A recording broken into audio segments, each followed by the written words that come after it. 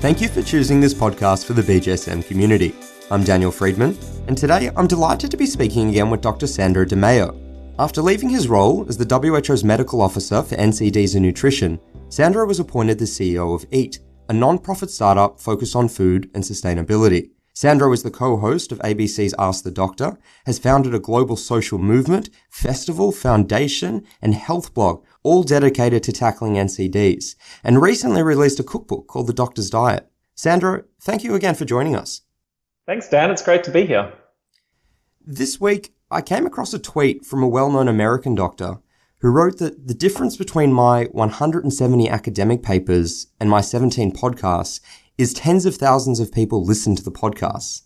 Looking at all of your work, Sandro, I think this is something that you figured out a long time ago. Could you explain to our listeners your understanding of knowledge translation and why it is so important? I think for me, why knowledge translation is so important comes back to what drives me. It kind of comes back to my why. What drives me is the ability to have impact on improving lives and preventing needless death and suffering, particularly from diet-driven NCDs or non-communicable diseases. So while the impact factor and the p-value and the kind of statistical significance that go behind the journal that you're able to publish in, the prestige that comes with that, and ultimately the impact factor that kind of we wrap all that up in is important. What is more important to me is impact at large in society. It's actually making a change for individuals. And that's not to say that they're mutually exclusive. In fact, often to have the credibility to be able to make impact in society, particularly as a clinician or as a policymaker even, or particularly as a researcher, you need to have both impact and impact factor. But I realized early on that impact factor is necessary but not sufficient to make impact, particularly as a doctor or as a researcher. And so I started to look at other ways early on in my career when maybe I didn't have access to publishing in the best journals in the world. I wasn't, being invited to write editorials, etc. At that point in my career. I looked at other ways of growing a voice, of finding new tools that were emerging in the technology, in the media landscape, in the social landscape, to drive those messages, to grow that reach, to grow that credibility, and to ultimately translate the knowledge that I had, the awareness and the understanding I had that we could prevent these diseases if we chose to translate that into impact on the ground, benefit for people and communities across the planet. What are some of the different ways, or perhaps media, in which knowledge translation and impact can be achieved?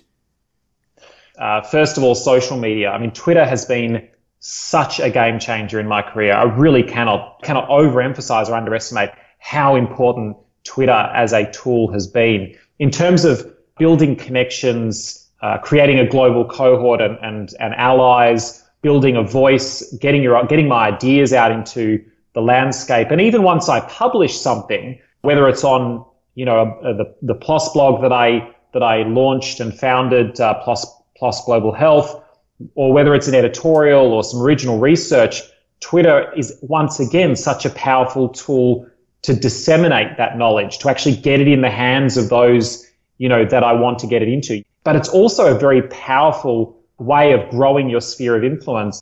So social media is a really important one.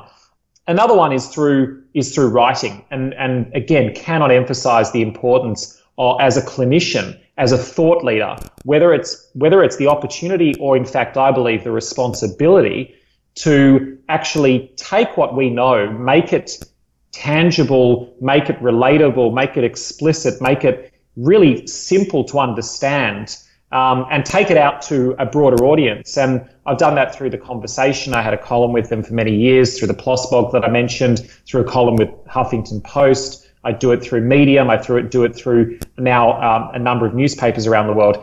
And as you said in your introduction, I can reach 200,000 views in 24 hours on a single post on The Conversation, that then gets syndicated or basically copy and pasted onto other media channels all around the world. There is not a single journal that I could publish in tomorrow that is going to reach 200,000 people overnight. Now, yes, maybe there's an element of quantity over quality. Maybe it's not, the hardcore science community that are going to kind of love every word of what I say, but that's also important. It's an opportunity to actually take our messages to a much broader audience, and so many opportunities have come from that. In fact, one of the other ways that I've created impact, launching a public festival, the philanthropic funding for that festival that reached 5,000 people in 2015 at the Melbourne Convention Centre, run by volunteers focused on climate change and obesity. That was actually funded by a gentleman who read one of my articles on Huffington Post and originally found me through Twitter. Just one example of the power of these tools to be able to create impact, a 5,000 person TED-style conference through the culmination of multiple chain of events that led on from going one step beyond just publishing research, which in and of itself, cannot stress, is still so important. I'm not underestimating the importance of science. Another is the cookbook. When an opportunity presented to write a book, I thought, well, rather than writing another kind of weighty analysis of the food system that probably I'm really not the best person to be doing anyway, why not use the other passion in my life, which is food and cooking, combine it with the fact that I'm passionate about giving the skills and knowledge to individuals and families to make better informed choices to improve their health. I could combine both in a cookbook, and that's exactly what I did. 150 pages of health information, how to read a nutrition panel, how to navigate a supermarket environment, wrapped it all up with a publisher that made it really easy to read. It's at a very cheap price point, mostly in discount supermarkets, and I use all the income to fund a foundation in Australia focused on then addressing child obesity. So again, you create impact, you grow reach, you create revenue from that first project, which in and of itself is science translation.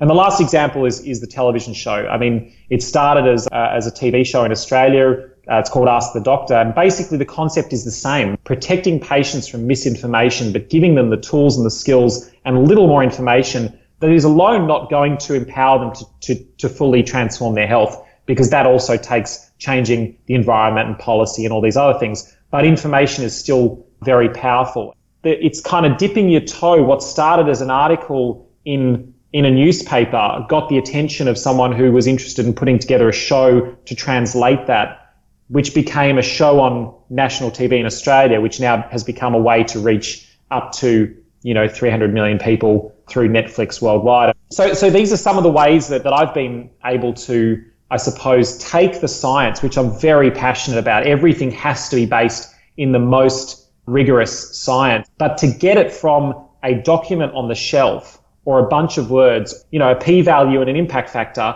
to impact, to change on the ground, and to get clinicians changing their practice takes far more than just the systematic review. And it's a combination of those two that's so powerful. Taking research off the shelf and bringing it to the ground is still much easier said than done. I mean, it's reported that it takes 17 years for 14% of original research to make a difference in the real world.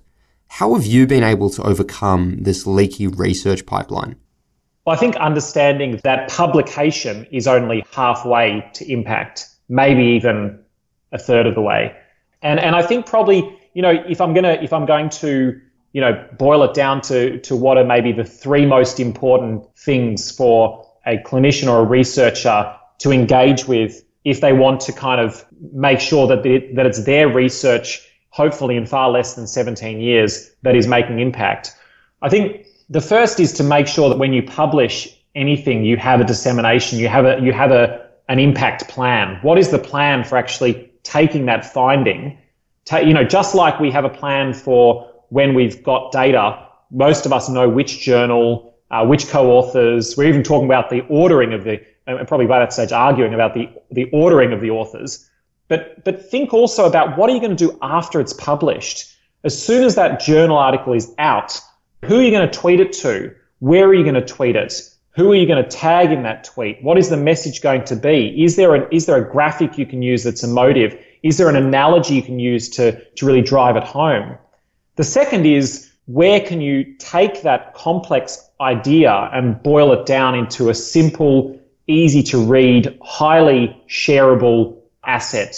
And that could be a newspaper, but increasingly, Medium is a great platform for doing that. Huffington Post is a great platform. The Conversation is a great platform for doing that. And it also forces you to really think through, like, what is the essence of what I'm trying to say here, and what is the impact I want to achieve from this research, from this new information. If you can articulate that in a written form, it's also far easier to then articulate it when you're suddenly asked to step up and give a talk. And I think the third is to actually look at how you can work outside. What are the avenues for kind of breaking down? It's great to ensure that your echo chamber of the science and policy community, or the academic and public health community, or the sports medicine community around you, that they receive, and maybe they are the ones that need to hear that message. But how do you work outside that echo chamber then? Once you've saturated and you've achieved kind of getting the message to those that you think immediately need it and that you need to know it for your own career progression, how do you get outside that? And what are the other avenues that you can use far beyond just the typical low-hanging science translation media? And there are loads of those, and I think podcasts are one really, really great example, very powerful, kind of having their renaissance in many ways and really fit into people's modern lives. Podcasts are a great way of getting your research out. Let me paint a really tangible example, though, of what I mean about thinking beyond the publication date and really focusing on what actually the purpose of that research is. I run a foundation. We're based in Northern Europe, in Norway. In January next year, we'll publish an Eat Lancet commission working to answer the question, what does the planet need to be eating by 2050 in a 9.7 billion person world to leave no one behind and yet have a planet that is safe, that is prosperous, and that is sustainable for us to live on for future generations?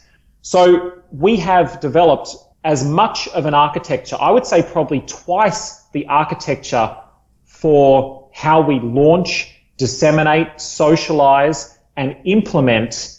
I would wrap all of that up as translate this very large piece of science, which will include a reference diet for the first time in history that reflects both planetary and human hard boundaries. But it will also give us 5 transformation pathways for our food system to achieve that diet by mid-century. So we have partnerships with governments around the world. We have built partnerships with key private sector actors.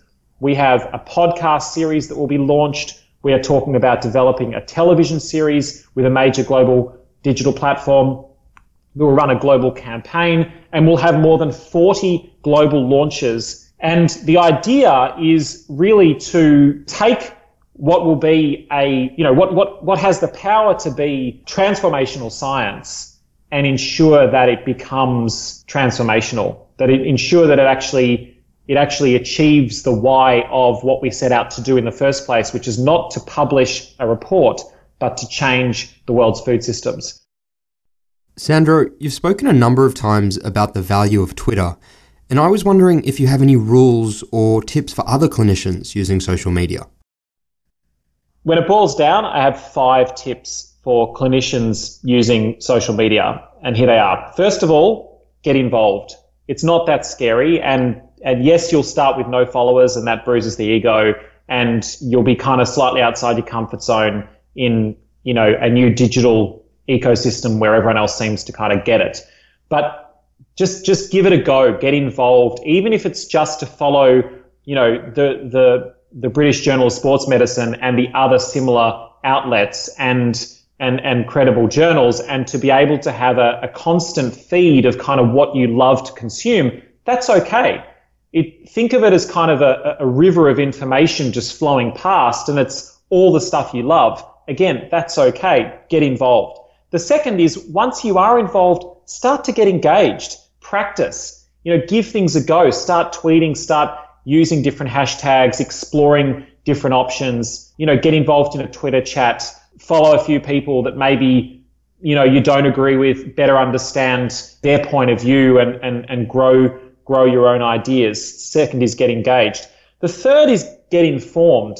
So what I mean by this is, We do live in a world where there's a lot of information and it's increasingly difficult to understand what is fact and what is fiction. So whilst getting engaged in the Twitter ecosystem, I think, is so important for any clinician or scientist, it's still important to understand how to use the tools and understand the risks that, democratized media means everyone has a voice, and it also means that the, fact versus fiction is not as clear cut. So make sure that you are using informed sources and that you understand the limitations of the technologies that you're using. The fourth one is get your audience. So if you're going to actually try to start to have an impact, understand what your audience, who is your audience? Who are you trying to reach? What are you trying to who are you trying to connect with? As you start to grow your reach and increase your followers, understanding who your followers are and being able to tailor your message in a way, not change the content or skew the data or in any way reshape the facts, definitely not, but presenting it in a way that your audience is going to enjoy it and take it and share it obviously multiplies your impact, and that's really important.